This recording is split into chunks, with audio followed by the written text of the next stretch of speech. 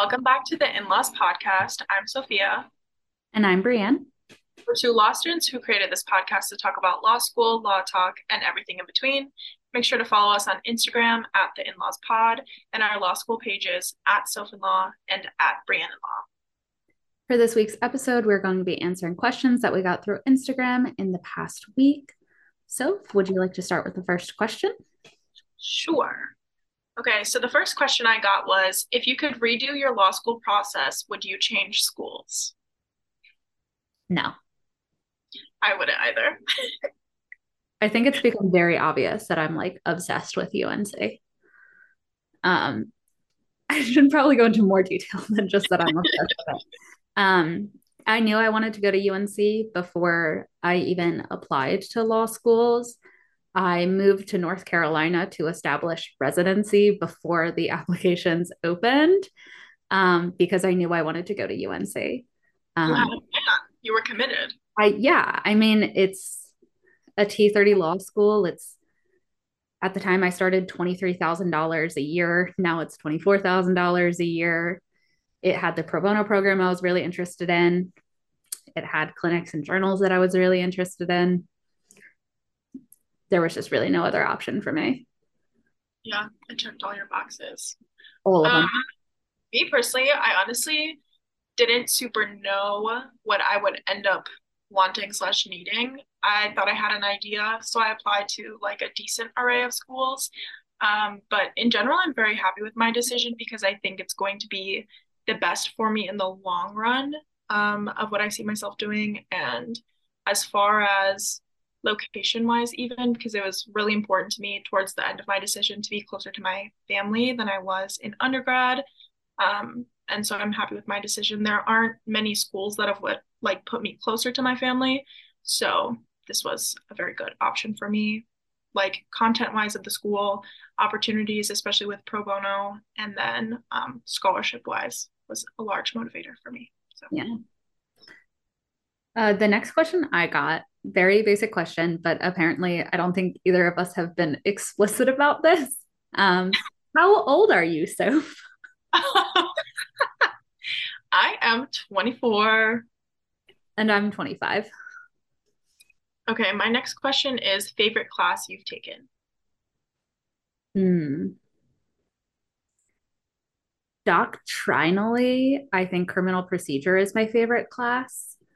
As far as seminars, my poverty and public policy in North Carolina class had it was incredible. It was better than any other class by far. For doctrinal class, I would probably say property. I love property. I love the way that my professor taught property. It was super interesting to me and also just something that I really care about. And I care about like the right to housing. And now, especially working in housing and working in eviction defense this semester, it's just kind of like solidified that interest for me. And then as far as like upper level class, honestly, right now, I would say corporate tax. I think it's a lot more interesting than federal income tax was. So I'd say corporate tax, even though we're not done with it yet, but it's been very interesting. Yeah, I think the classes that you end up liking are like equal parts. Are you interested in the material and do you have a good professor for it? And I think that's kind of just the same for me, like criminal procedure.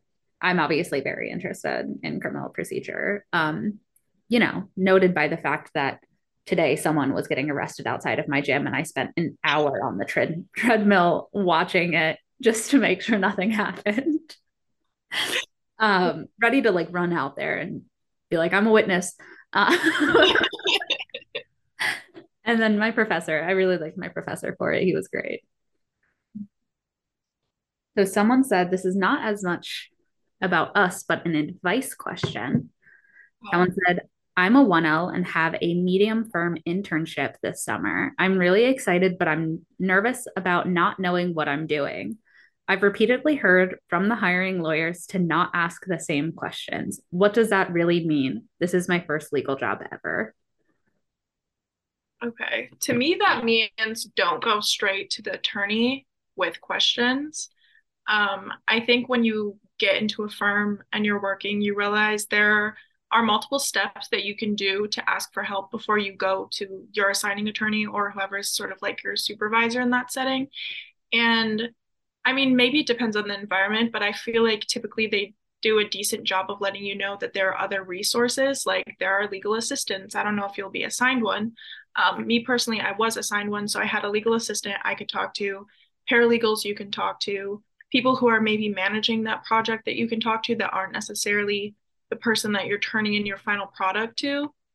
And I would go to them first. But I think a lot of people who come in with no experience or just like know how it works, it can be daunting to ask those questions. But I would say it's better to ask the like sillier questions right away so you know them for like the rest of the summer and ask them to people who aren't the person you're turning the project into unless you have like a very specific question that only they can answer.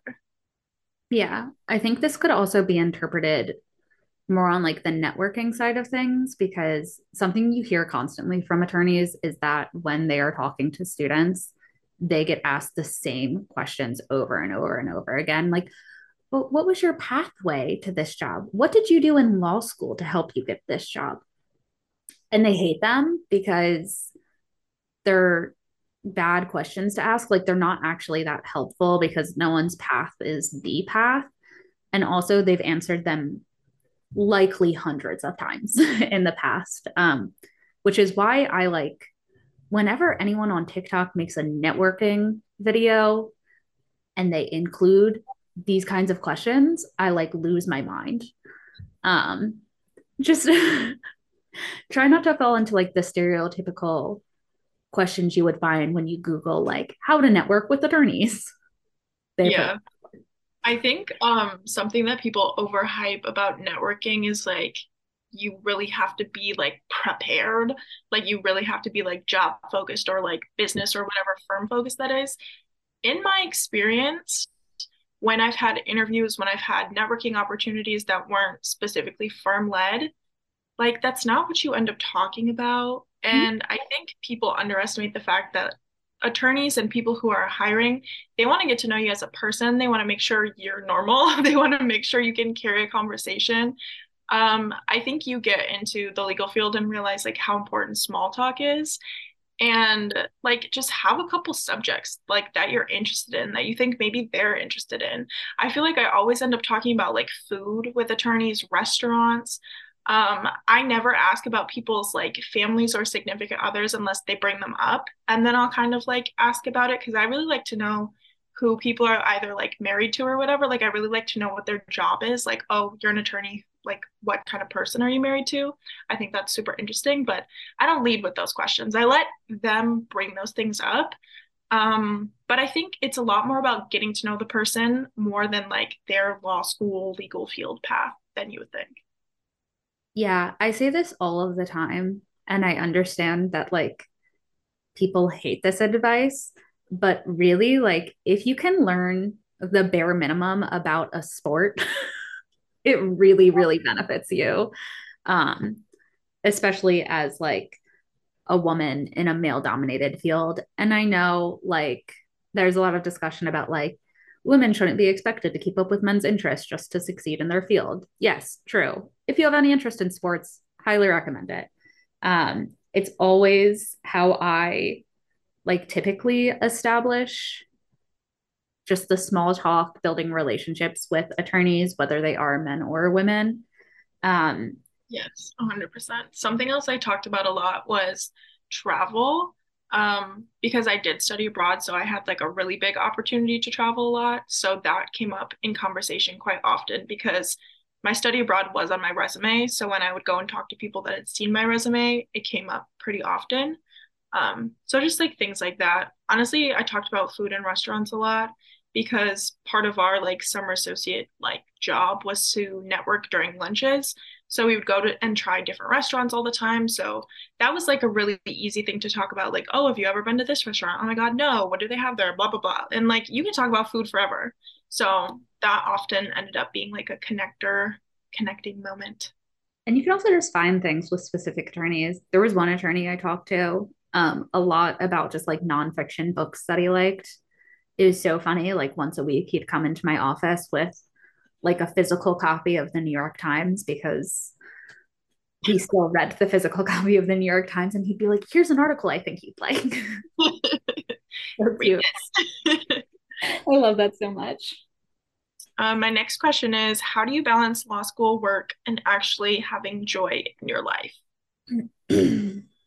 Not well. The balance is difficult. I would not call it a balance at all. It depends on a lot of different things. Compared to 1L, I have a much better balance now because during 1L, I was at my desk for usually minimum 10 hours a day because I was taking Zoom classes and I wasn't seeing friends because of the pandemic and I wasn't going to the gym because of the pandemic. And really, it'd be like sometimes we'd have these social Zoom calls, and that was really it. Um, that was terrible. That was not a good time for me personally. Now I kind of make the time to go to the gym when I need to. I've done fun things throughout 2L and 3L, but like I wouldn't say I've mastered it at all. Um, I think for me personally, it's just like accepting not being at peak productivity is something that's important to me because at the end of the day, like I'm a 3L missing reading for one day when my grades no longer really matter is fine if that means I can go to the gym because that keeps me mentally healthy. Yeah. I think it depends on the day, the week, the month, the season. It depends on a lot of things. Yeah. I think 1L, I put like so much focus on honestly getting like acclimated to a new environment because I didn't move early. So I had like a weekend to figure everything out and like get my books and like get used to having to do school things all the time, especially because orientation is so early. And I mean, in my experience, law school started earlier than most of the schools around. So there was like a really big adjustment period, I would say, and like moving was a big adjustment. And so I really focused on like school and becoming adjusted to school and the environment of school with like my peers and making friends and doing all that kind of stuff. So a few things like fell by the wayside, I would say, when like I completely stopped working out, like almost full stop. I would go like very randomly, but I had a Planet Fitness membership, and its primary location was back at my undergrad since I had stayed there an extra year during my gap year. And I was a big gym girly like my junior, senior gap year. Like I was big in the gym except for during like COVID complete lockdown time. And I moved here and I didn't change the primary gym. And so I was just like wasting my money every single month, like not going to the gym. And I could not bring myself to cancel a stupid membership. And I called them, and like, obviously, gyms make it so freaking hard. And like, you have to send a letter or da da da, whatever. And I finally figured out in the summer, which meant I was just like hemorrhaging money all school year long. Mhm. And then I was like finally going back, and it was like fine and whatever. But then I sprained my foot. But now I'm getting back into it. But I think I spent like so much time on school and socializing, like not realizing that in a weird way, I have always done my best when I'm very busy or have like a lot of commitments. And I always think that I'm going to have a better balance by taking on less.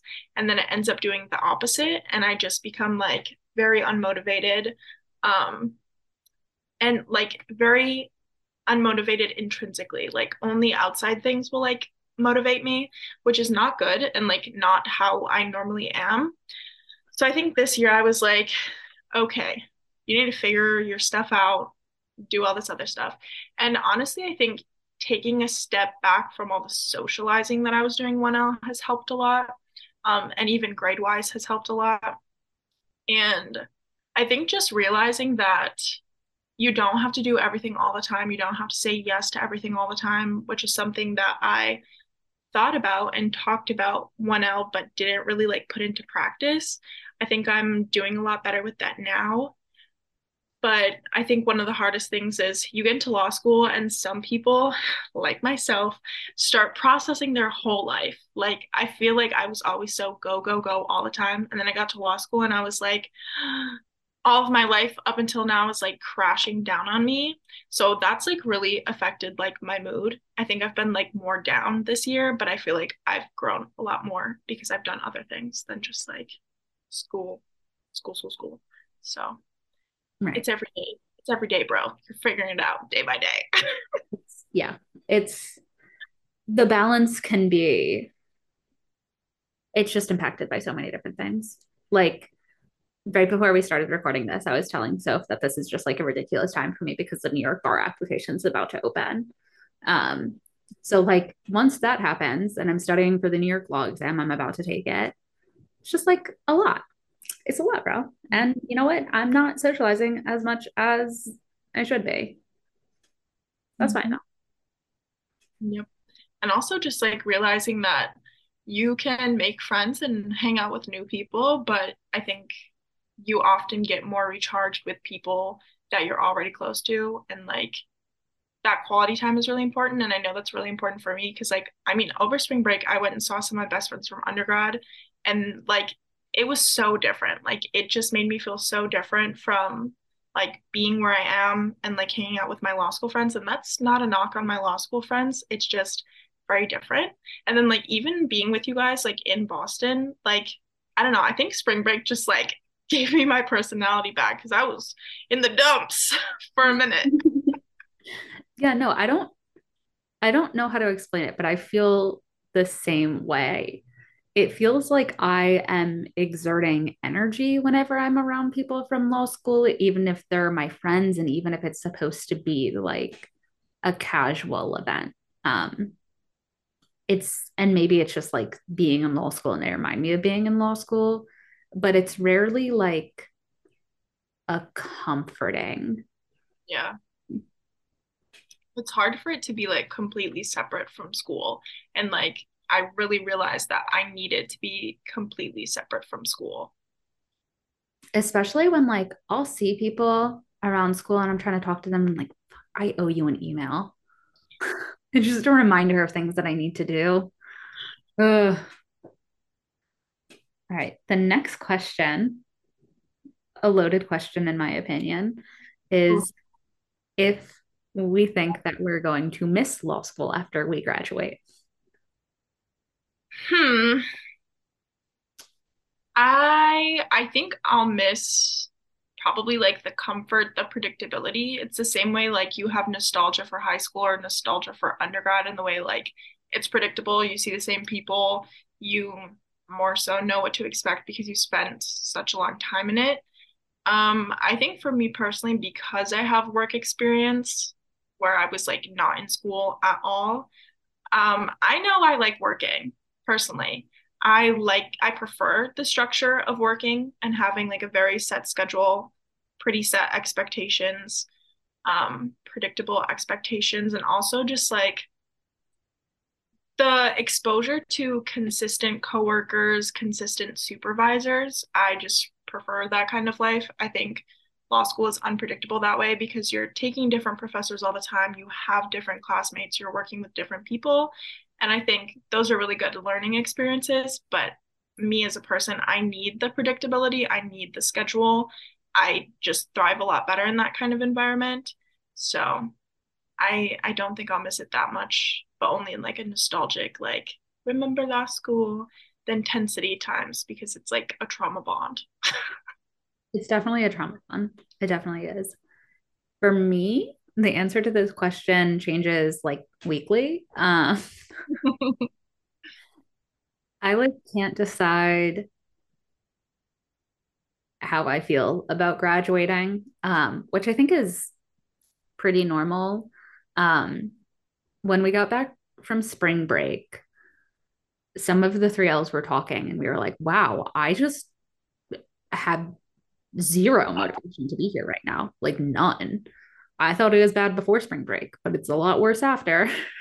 um, but sometimes I do find myself getting like nostalgic and thinking like I'll miss this place. But it's nothing like it's nothing like what I felt in high school. Um, because I have suffered a lot. Well, maybe I haven't suffered more in law school than in high school. Suffered in a different way. In a very different way. In a very different way. Um, but yeah, I think I'll miss some aspects of it. I'll definitely miss the learning. I think that's like uh, the thing I hate. I say like I'll never go back to school. But the reality is like I just unfortunately I really do like school. I do like learning. I think that law school has a lot of issues, but the academic side of it is not anything I take issue with. Yeah, I agree. I also love learning, and I mean I don't necessarily want to like be that person that's like in school forever, but I'm like not against that kind of life. Like I'm not against that kind of thing. And I mean maybe it's because like growing up during times when my mom didn't have a job, she would like take community college classes and like learn random things, I don't know. And so I saw her like going back to school in a way. And I thought that was normal. Like you can pick up any interest when you want to pick up an interest. Yeah. I don't think I'd want to necessarily go back and like get a PhD to pursue academia because academia uh, is like all of the problems in law school times 100. Not something I'm super interested in. Yeah. Um, It's very scary how supervisors can sabotage you during a PhD. That's a whole other thing. I've seen too many TikToks of people Mhm. in PhD programs. It's so scary. But I do genuinely like, I mean, I always say this, but like law students have their like genuine interests in the law, and you can always tell when someone is like just the person who loves learning and the learning type because they're always going off on their own little research projects for like nothing. Like nothing is motivating them. They're not getting anything out of this. They're just spending, one night until 4 o'clock in the morning researching some niche ass topic. That happens to me every time I talk to this one specific attorney at my externship. And we were talking about like the differences between state housing laws. And I was like, maybe I should do like 50 state survey on this. Like for nothing. Nobody wants me to do that. Yeah, yeah. Ugh. Okay, my next question is how to deal with clique groups that talk badly about you. I don't care. I, I think Ah, it just it depends on why they're talking badly about you, right? I think that like if they're saying things about you that genuinely could impact your career in the future because your peers' opinions of you does, right? Like we've talked about that before. Maybe that's something to be concerned about, but like if someone at school is like, oh, she posts cringy TikToks, which is like the only real negative things people say about me, like I don't give a shit. yeah. What I always say is, unless someone is like attacking my character or I genuinely did something bad to them that maybe I didn't realize or said something that like came off the wrong way or whatever, I'm like, those things I would like to know. But otherwise, I don't really care. Like, everybody is going to have a problem with somebody. It's okay if that random person or that random group that I'm the person that they happen to have a random problem with. If they just don't like me, they just don't like me. That's okay. There are people that I just don't like. That's how life works. So I always say, like, if they're not genuinely saying something that is like a character thing or like I genuinely did something bad or hurtful to somebody, who cares? Like, I don't. Yeah. I And mean, like being alive, people are going to talk shit about you no matter what. That's how life goes. And us being on the internet might make it worse, hell yeah. might give people more material to talk shit about just because we talk online and talk about our lives in law school online. I'm like, that's fine because I feel like if anything, we're existing to help people who come after us, and that's really what I care about. So, oh Yeah. well. I mean, as long as you can walk away thinking that you made a positive impact on the school, I think like why care about any of this like petty nonsense? And if like someone's feelings get hurt because I say that I don't like prosecutors, I personally think that person just needs thicker skin. Yeah. Also, like, you're gonna do what you want to do. You shouldn't always, factor my opinion in. Especially if it's people who don't know you, have never spoken to you. That's when I always find it the weirdest because I'm somebody like, I think everybody has the right to talk shit about whoever they want to talk shit about. Everybody has that right. But I think when it comes to like petty things, there's no reason for that to get back to the person that you're talking shit about.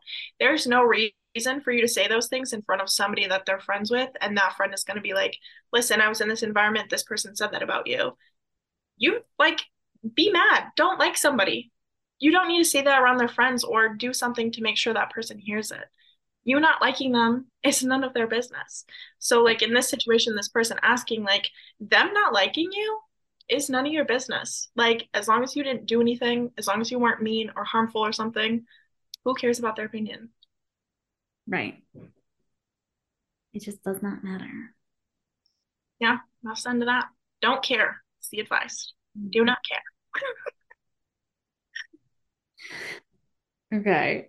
I got another advice type question asking when in the semester you should start preparing for finals. Um, I guess it would depend on like your learning style. I personally like to prepare like a month out from the individual finals, depending on what my schedule is. In general, I think it's preferable to be reviewing the whole semester, but that's not always what happens. But I like to make sure that I'm like truly outlining and reviewing at least a month before. So that way, if any last minute questions come up, I can ask them from the professor right away because you don't want to be that person that's asking about week 2 of material in week 13. Like, that's really hard to come back from if you don't understand like the building blocks of the course. Yeah. Um, I would say it depends on what you mean by like preparing. I think that I start outlining depending on what my final schedule looks like. So fall semester of 1L, I think I had like 4 exams in 6 or 7 days. So just not a whole lot of time to be preparing during final season itself. So I started probably a month out outlining and preparing things and getting together study groups. Um, as far as like past exams, your professor probably won't supply them until, in my experience, like 2 weeks before the semester ends, if you're lucky. A lot of the time it's later than that. A lot of the time it's like last day of class. Um, and I think like there's a reason for that. You should know all the material before you start taking practice exams. So if anything, I'd focus on outlining and reading the short and happy and understanding these like broad topics before you start doing the examples and explanations or past exams from your professor. My next question is, what is your ultimate goal when you graduate? If outside factors weren't a thing, what would you want to do with your degree? I mean, I think speaking of your ultimate goal in terms of a career is kind of antithetical to me. Like my ultimate goal in life has nothing to do with my career. And I think that if you were to ask me that during 1L, I'd have a very different answer for you. But having gone through law school, I think I've like come to the realization that I based my value way too much on my productivity and the image of myself that's created through certain career paths and certain academic paths. Um, So I'm trying to distance myself from any of those goals around my career. Um, I think my biggest goal right now is to just feel like fulfilled in different aspects of my life. So a career that can allow me to be challenged, but also give me comforts in life and to fulfill my desire to do anti-carceral pro bono work. Um, that's going to be my goal right now. But the reality is, like, there's no ultimate goal. They're going to continue changing. Yeah, that's a good point. Um, I think in general, I just want something that's going to be sustainable and always interesting. And I think because of my interest areas, it's very possible. And I think because of like, I just don't have a fear of like starting over, and I don't have a fear of changing paths, and I don't have a fear of like doing beginner things. And that's something that I didn't really hear or see attorneys talking about until I went to a panel in the summer. And there was an attorney who is an in-house attorney. She's doing super, super well now. She's an alum from my school. And she talked about how she was like supremely average in law school, like average, honestly, sometimes below average. And that took like a lot of opportunities away from her because those doors were just like not open to her. But she always knew that she was not super interested in firm life. She was more interested in business and honestly being in-house like from the jump. And she talked a lot about how during school she would take opportunities that weren't necessarily like always meant for law students or always meant for like the level that she was at, but because she knew that she didn't want to do firm life, she didn't want to do XYZ, and she like had this goal, she would just take these opportunities that maybe weren't like the most prestigious or like the easiest path to like get where she wanted to go, but they were opportunities where she could prove like how hard of a worker she was and how committed she was to like doing what she wanted. And she ended up doing exactly what she wanted. It took her a little bit longer, and she, had maybe like a more roundabout path, but honestly, like her part of the panel like really stuck with me. And I think I feel very similarly just because I'm not afraid of changing things or changing my mind or doing something, leaving, going back. And I just want something that's sustainable, pays enough money for me to live and travel and like do what I want, live where I want. And also just like be able to do like civil pro bono stuff. Mhm. Like at the end of the day, like I want to be able to go to any pro bono clinic and be able to answer any of the issues, the questions that come in. Um, that's super, super important to me. So, yeah. Yeah, I just think like uh there are people who will be like, my ultimate goal is to be a partner at a law firm. And it's like, I don't even know what partner track entails. Like truly, truly in law school, you're not really taught any of those things. And I've been so lucky, so lucky to have a mentor who does teach me those things and teaches me like the inner workings of firm stuff. But the reality is like as even as a 3L, even as someone who's about to graduate, who has a job lined up after graduation, you simply do not know enough about anything to be setting goals like that. Yeah. Also, sometimes you don't even know like what you consider to be like the highest achievement for yourself. Um, and like sometimes people don't always want those things, and that doesn't make them unmotivated, and it doesn't mean they don't care. It just means like maybe they know something about themselves and that's the best decision for them. Right. Like, I don't know. And it always changes. And I just think like the outward perception of like what a successful career looks like is super limiting, especially when it comes to the legal field, just because you don't realize coming in how many things truly are legal jobs, how many things truly are positions for attorneys. Like you just don't know. And you could end up somewhere like completely different or some completely different path, but it ends up being like exactly what you wanted and you get to the highest point that you want, or that's just how it works out. But you just don't know. You just don't know. it's time to accept that you just don't have. It's also, I think, like so many law students are so type A and have set so many goals for themselves throughout their entire lives that I'm very happy with finally accepting and being able to not have an end goal. I agree.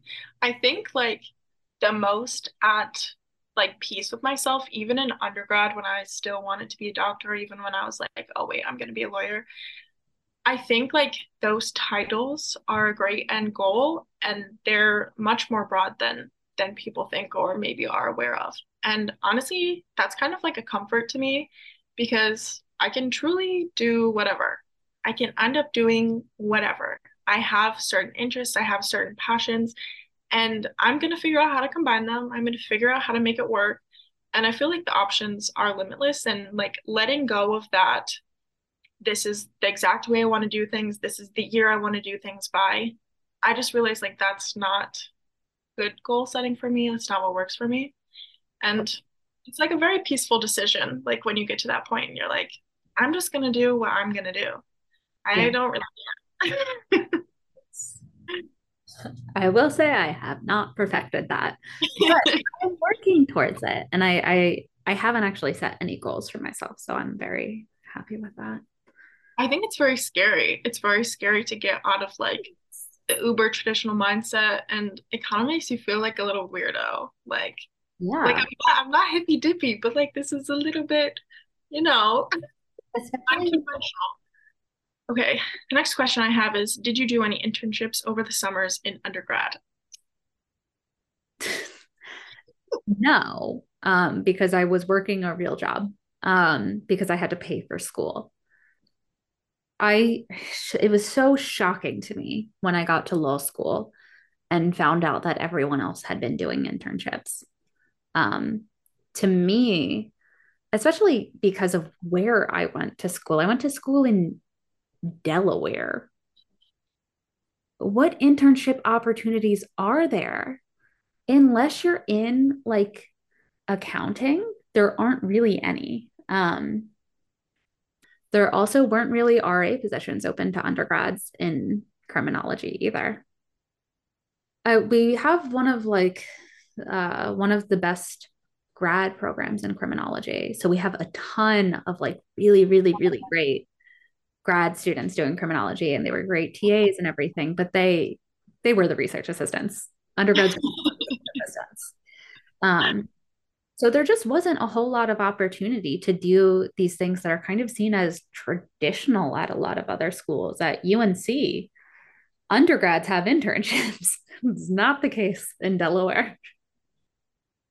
I've had jobs here and there in the service realm, but I did like one internship, if you call it that. My junior year of college, my parents were evicted from their home.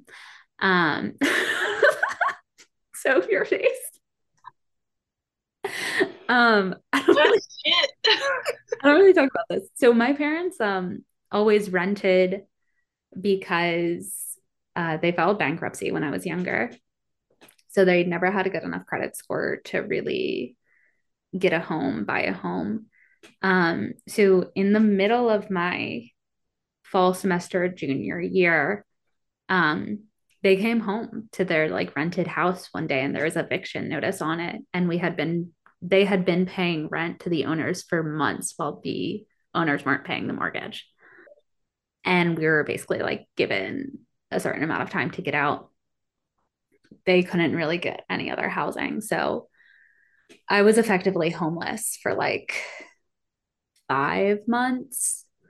And I had my dorm at college to stay in during the semester, but UD has like an 8 to 9 week winter break. And I didn't have anywhere to live. So I came down to North Carolina, and my boyfriend's family took me in for that time. And his dad is a lawyer, and he very kindly asked if I would help him out with some stuff at the office, um, which to this day I think was just his excuse to kind of like pay me because I was homeless. Oh my God. Oh my God. I did not do any type of internship in anything. I pretty much got to undergrad and started working my second semester because my parents really wanted me to take the first semester off from working. Because I worked as soon as I turned 16, basically, like officially, but I've been working since I was 15. So when I got to college, I took the first semester off, started working second semester, and then I went home that summer. That was the only summer I spent like at my parents' house. And I basically went back to my old job because I used to do elementary school tutoring after school. So they basically had me on as like a summer school teacher. So I did that and then did that for like part of the summer. And then the other part of the summer, I actually like went, well, not like back home, but I went to my grandparents on kind of like a long trip. So then I wasn't in the US for a while. And then my the rest of my summers, I was either working at the daycare that I started working at my second semester of freshman year. I worked there all of undergrad, and I worked there in the summers when I wasn't nannying. And then during the school year, I worked at the daycare during the week, and then I worked at an orchard on the weekends, both Saturday and Sunday. So, yeah, there were no summers where I was doing like fun things. I worked every single summer of undergrad. And then after I graduated, I was teaching. So I nannied that summer and then I started teaching again in the fall for my gap year. So no internships for me. All right. The next question is, what is dating like in law school? Loaded question again. Um, for me, it's been great. That's because you have a husband. Um, I've been with my partner for 7 years now. Um, he's not a law student, so those are benefits. We live together, so he helps me with a lot of stuff. Um, it sucks that we can't like spend as much time together as we would like to, but generally would recommend. Find someone your freshman year of college and then get into a long-term relationship with them, and also make sure that they're like incredibly supportive and obsessed with you, so that when you go to law school they'll do all the stuff you don't want to do. Recommend that. Yeah, I'd say that's a fair analysis. Um, we need to do like a longer episode on this because I feel like I have a lot to talk about. For me personally, I had a pretty serious boyfriend before law school, and I broke up with him like 2 months before law school. And then we like didn't talk for a bit, and then we did start talking again. We hung out one more time, and he was like, literally the last time I saw him, he was like, "This is the last time we're gonna see each other, right? Like I just have a feeling." And I was like, "Yeah, pretty much." He was from another state and then he went to school in another state. So he was like a lot farther away. And when I moved for law school, I moved farther away from him and closer to my parents. So we would have been like 7 or 8 hours apart, which wasn't like a huge issue, but I just didn't really like him anymore. And I was like, you know what? I'm not going to drag you along for this journey. So yeah, but then I went into law school, like sort of babysitting him still through the breakup, which took a lot of mental and emotional energy. And I eventually just had to like cut it off. So that's how I began law school, babysitting my ex-boyfriend, which was a big learning experience for me, not a super great time. And I also felt just like horrible about it. Like I knew it was the right thing. I know it's the right thing, but I just felt really bad. And then once I got to law school, I was kind of just like, I'm gonna be chill because I spent a lot of time in undergrad dating, like a lot of time in undergrad dating. Mhm. And then I did not take a break. Yeah, we And did. I started seeing somebody like in October, I want to say, Yeah. like the end of October. And then saw them my whole 1 year until the end. And I was like, do you want to continue in the summer? What's the vibe? And he was like, yeah, no, I don't think so. And I was like, okay, no worries. It was very chill. And then the summer, I did nothing. So the summer, I was truly just working. Um, in a way, I was kind of like setting somebody up for when school got back. Yeah. They just were not here. They were somewhere else during the summer. So we did not see each other at all in the summer, but I was very much plotting. I'm not gonna lie about that. I am a plotter. I mean, really, is it worth it if you're not pining for a few months before you actually get together? That's like you need the lead up. Me personally, I need the lead up. I need the game. Even though the game could be won in one day, it's gonna take 4 months. I'm making it take 4 months. Yeah, I'm gonna drag the shit out. So that's what happened because I'm annoying and I said a little hee hee ha ha thing like right when they'd gotten home and I was here obviously. And then the whole summer there was some hee hee ha's because I was setting it up. Initially they were like, yeah, no, I don't think that's like a good idea. Da da da. Obviously, um, maybe in the end it wasn't a good idea, but I'm trying to. And then school started and we were hee hee ha haing. And then, yeah, it like turned into dating with a lowercase d. And then that's like the breakup that I had. At when was that? The beginning of February. Yeah, the beginning of February. That's that breakup, which fucking sucked. Not fun. Yeah, I was like truly going through it. Like, I've like not cried like that about somebody in like a while. Like a while. And I set myself up with that, okay? This was my first time dating a friend. Okay, that's the part that I would be careful about. Dating your friends, be careful. Um, otherwise people like a lot of people date, truly. Like there are a crap ton of couples at my school that are lost student, but also a lot of people come in serious relationships. So Yep. when you move or like you're in a new environment, it's super intense and it's honestly just convenient to be looking at other law students. And I think that's what a lot of people fall into because it's a lot harder to meet people outside of the school when you're spending like 10 hours there a day. So I think hashtag accidental celibacy club. Accidental. It's definitely not on purpose. That's what I would say about that. Okay.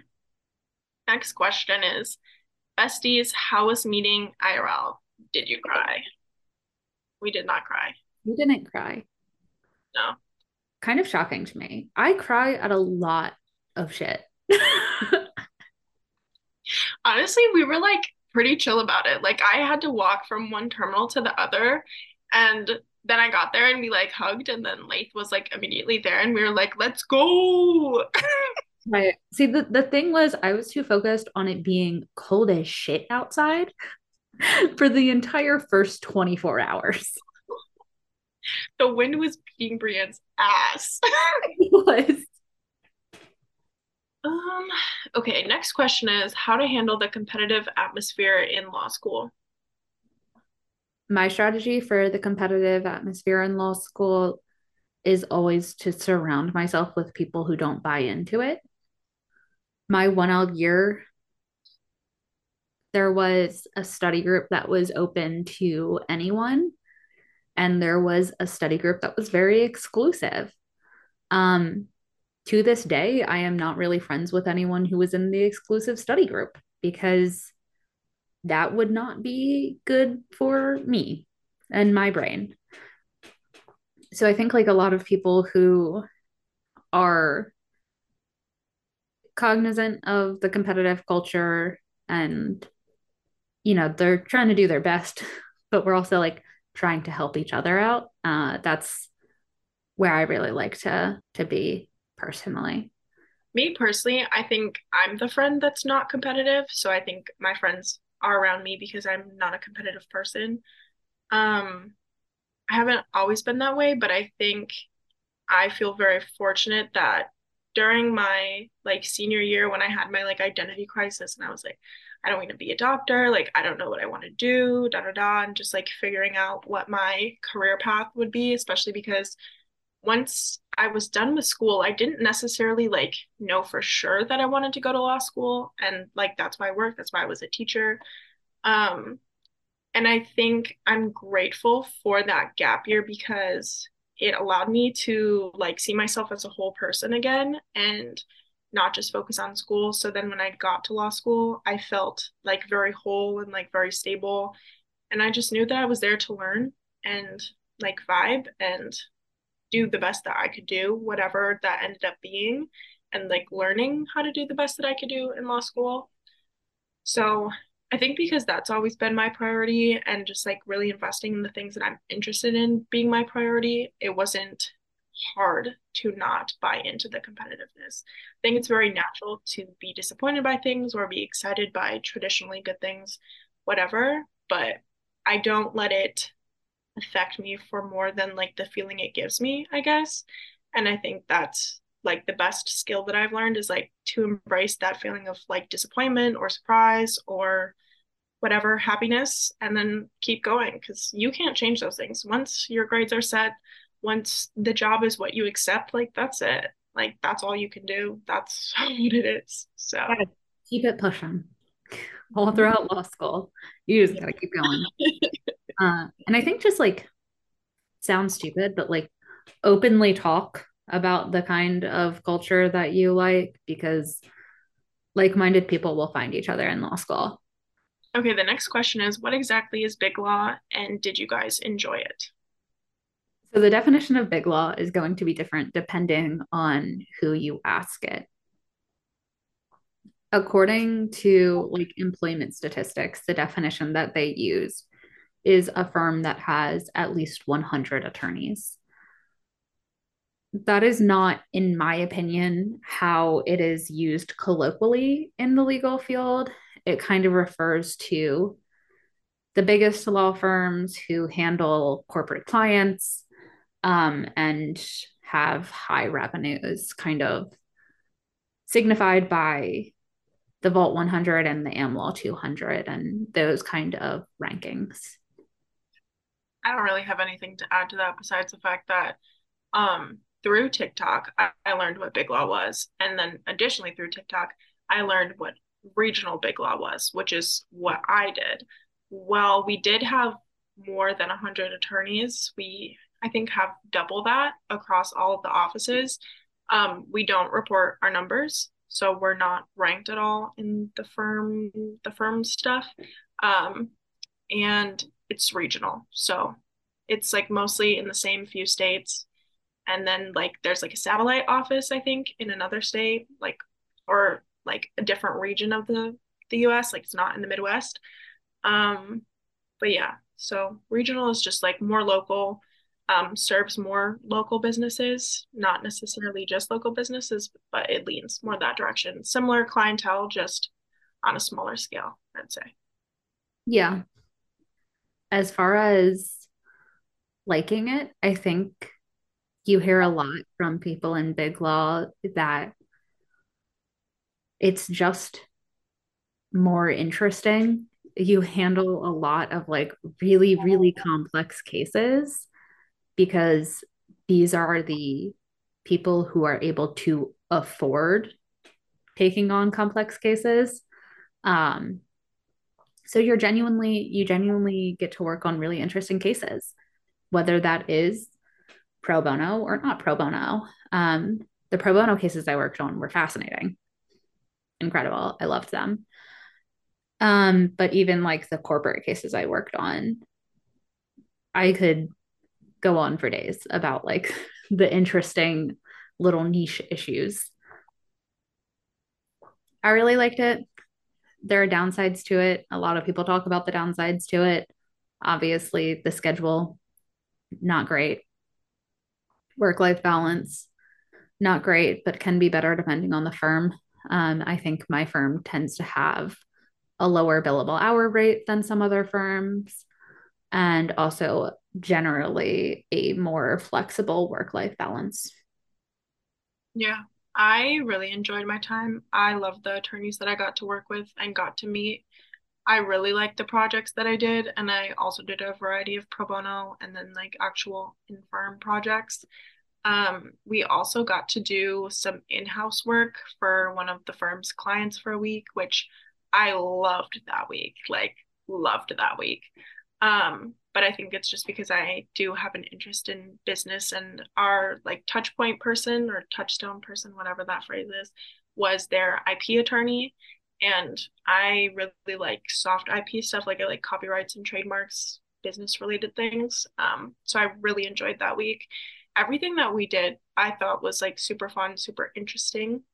Um, I just think that it's like not the lifestyle I saw myself living because when I got into law school and even after 1L, I still saw myself doing something more like public interest focused, and I still see myself doing that kind of work.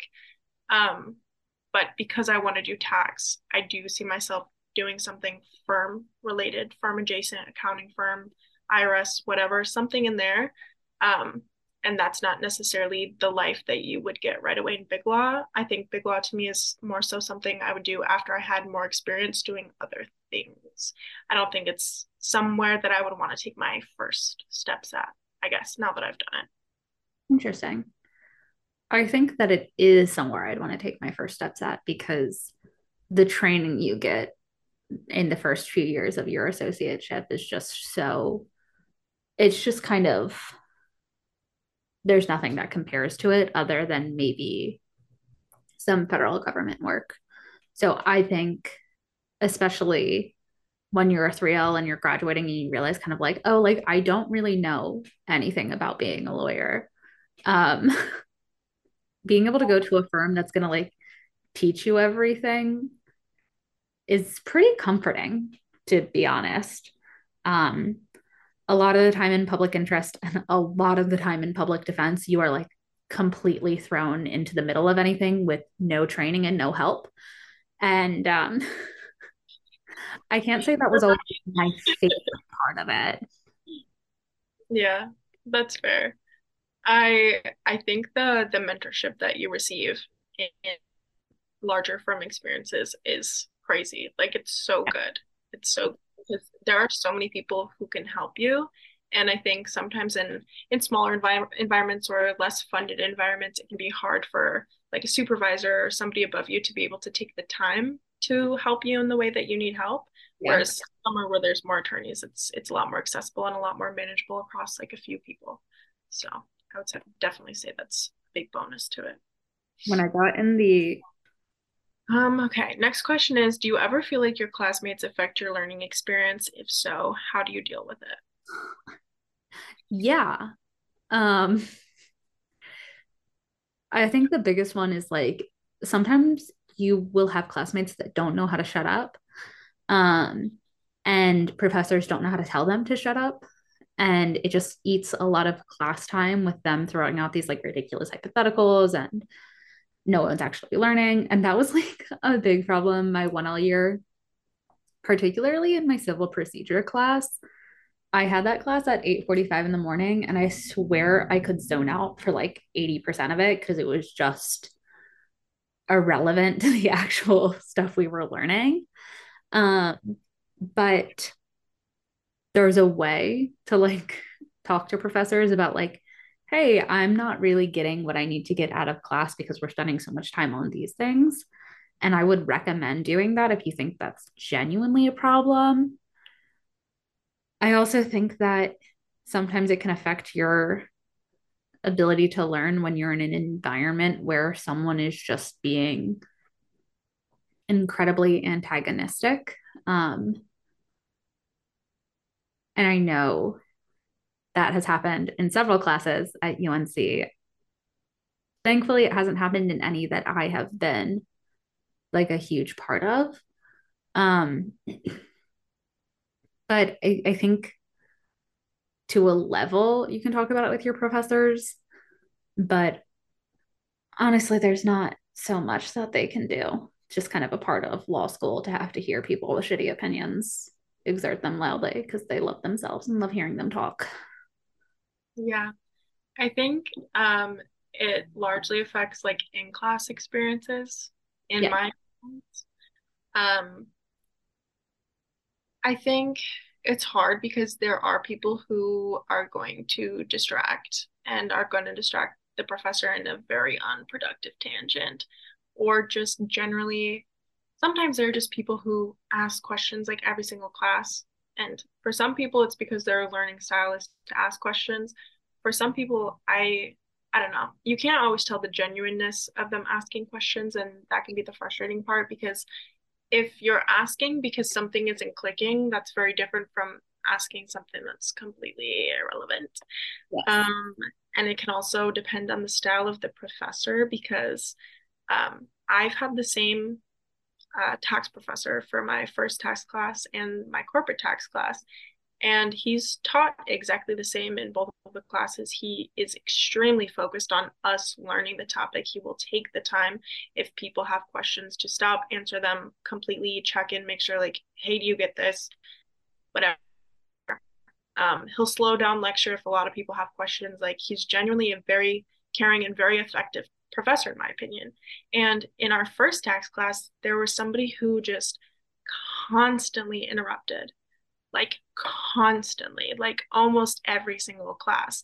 This Mm. person had something to say that was not always productive, or was like a check-in question, like, do I get this? I'm not sure. Here's this random hypo that isn't super related, but like might be.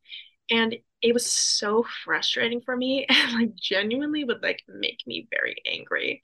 And they sat on the other side of the room. And every time I heard their voice, I would like turn my head. And because I wear a mask at school and I have my mask on in class, it's literally just my eyes. And people outside of the room would start like looking for me to turn around because they knew I was gonna look over there and like make a face because it was so frustrating to me. And I think one of the skills that is important to learn in school in general, and especially in law school, is like knowing when to ask something as a clarifying question in class and knowing when to ask something after class if you need like specific extra assistance because we only have like a certain amount of time to get with the professor that's guaranteed. Mhm. And that was what was really frustrating for me. Um, but it hasn't been like that in my corporate tax class, which I appreciate. And it feels like a lot more collaborative because of that. There's not as much like animosity in the room sometimes. But yeah, I think it really depends on how your professor handles it. Because my one all crim professor will like very much shut shit down if it's not going the way that they wanted it to go. Like, no, that's no.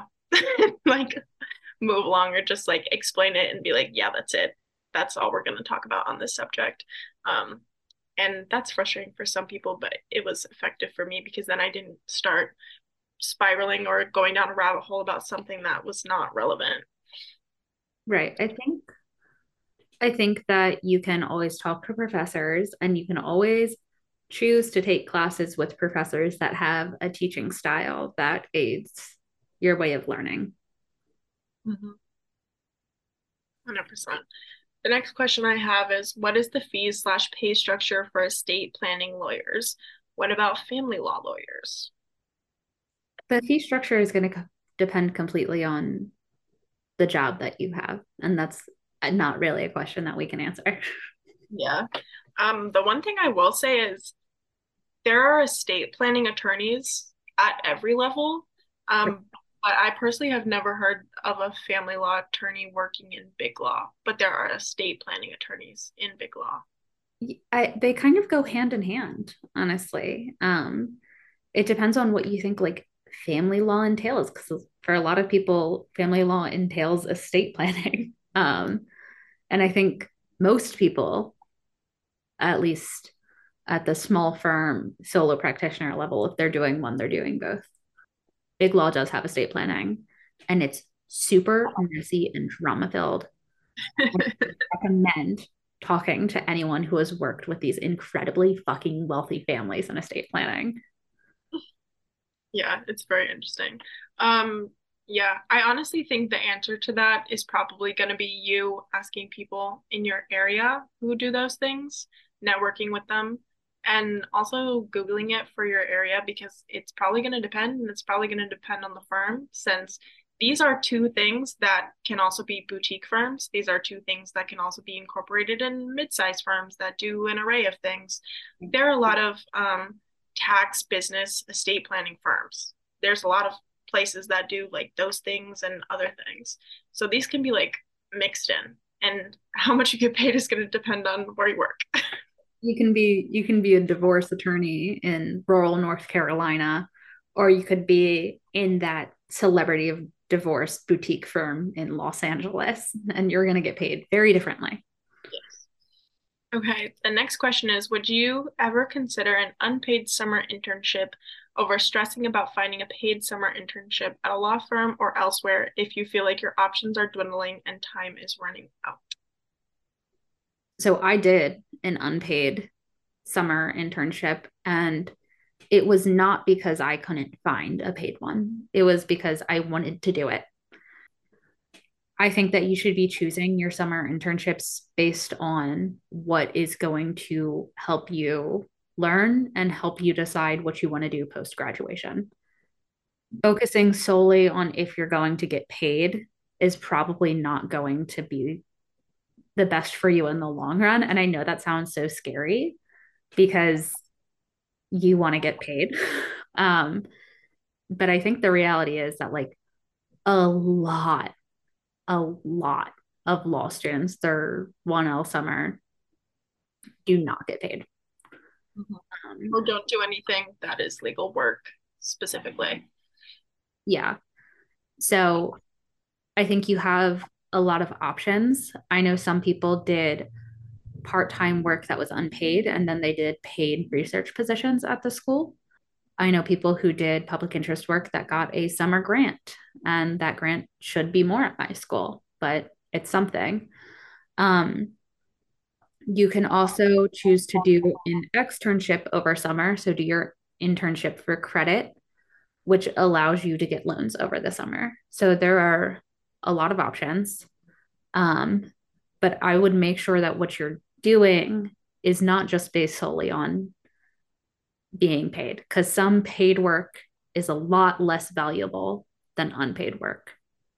Yeah, I would agree with everything you said. And my school also does, um, so we have like a public interest like space where people who are doing something in public interest or something that's unpaid can apply for like a grant. It's 4,800 at my school. And with that, you have to like reach a certain amount of hours, and then you also have to volunteer a certain amount of hours during the following school year. Um, but pretty much everybody who applies to that gets it because our like funding pool is really good, and the way that the org fundraises is really good. So I think last summer, there were 25 people who got fully funded for the summer. And then they also get a travel stipend if they're traveling. And then we also do the internships in the summer for credit, which you can do those. But I think um, based on credits, you would also have to take a summer class. So you would have to do the internship and a summer class to get financial aid just Oh, because of the credit amount at my school. Um, but yeah, I agree that you should do something because you want to do it, you're interested in it, you want that experience, not just because it's going to give you money, because you could work a non-legal job that's maybe in something you're interested in that is paid that could help you out more than just taking something that's paid in the legal field. Because I think sometimes we get too caught up in just doing legal jobs, especially like your 1L summer. You don't have to only look at legal jobs, and it's okay to get more diverse experience because maybe that random work experience you have that summer leads you to something more specific in the law that you're interested in, and you just would never know unless you decided to do something technically non-legal. Um, but yeah. Okay. The last question I got is, do employers look down on online law school? online law school? I genuinely have never even heard of online law school programs. Me neither. My first reaction was, how could they, since so much school had to be put online because of COVID? I think it would be kind of unfair if they did do that, just because that's like the reality of the world that we're living in. I think that um obviously this is something I have not researched ahead of time or anything. My inclination would be that if they were looking down on the school that you attended, it'd probably be because it lacks accreditation or is low ranked, has, you know, a low bar passage rate or something like that, not for the fact that it is online. Yeah. Um, because I do think that would be incredibly hypocritical. I spent nearly half of law school online, but you know, sometimes lawyers are hypocritical. I think that's something that you are better suited to ask an attorney in a hiring position than us. Yeah. It's I don't know. No Uh, idea. okay, that's all the questions that I had. Okay. Well, that's all for this week's episode of The In Laws. Make sure to follow us on Instagram at The In Laws Pod. We post these full length episodes every Wednesday morning at 7 a.m. Eastern Standard Time. So make sure to follow and rate the podcast through whichever streaming service you're listening on. We'll talk to you next week. Bye. Bye.